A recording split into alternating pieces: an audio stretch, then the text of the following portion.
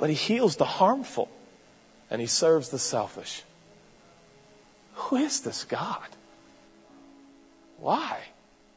On the same note, John chapter 11 and verse 35. It's the shortest verse in the Bible. What does it say? Jesus wept. Why? Read the whole passage. He's crying. Lazarus is in a tomb. Stones rolled in front of the tomb. He's been dead for 4 days. Jesus knows. He's already in code told his disciples, I'm going to go wake Lazarus up. So we know. Jesus knows what he's about to do. He's going to raise Lazarus from the dead. Why cry? Is he wasting his tears? Is he role playing? Is this just theater? Just make for a good gospel, for a good television I mean, why are you crying? You're about to change everything. Don't waste time crying. Don't waste time healing these people. Come on, you know the outcome. Just help those who will pull their weight in the kingdom. Just serve those who will in turn serve others.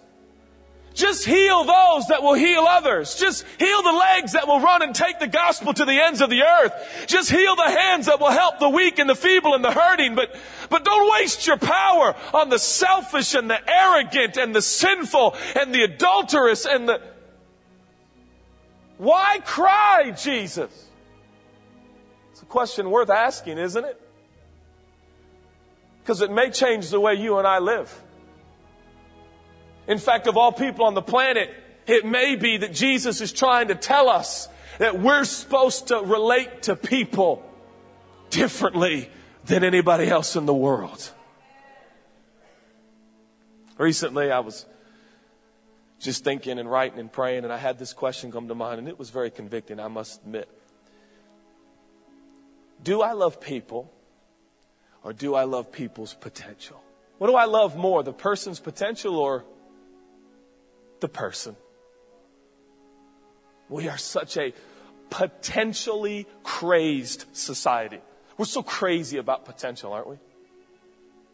Athletics, business, the university systems, matriculating from the upper echelon. It's potential, potential, potential. HUD, headhunters, jobs, dog-eat-dog world. Who's got potential? Who's worth the investment? Who's worth the time?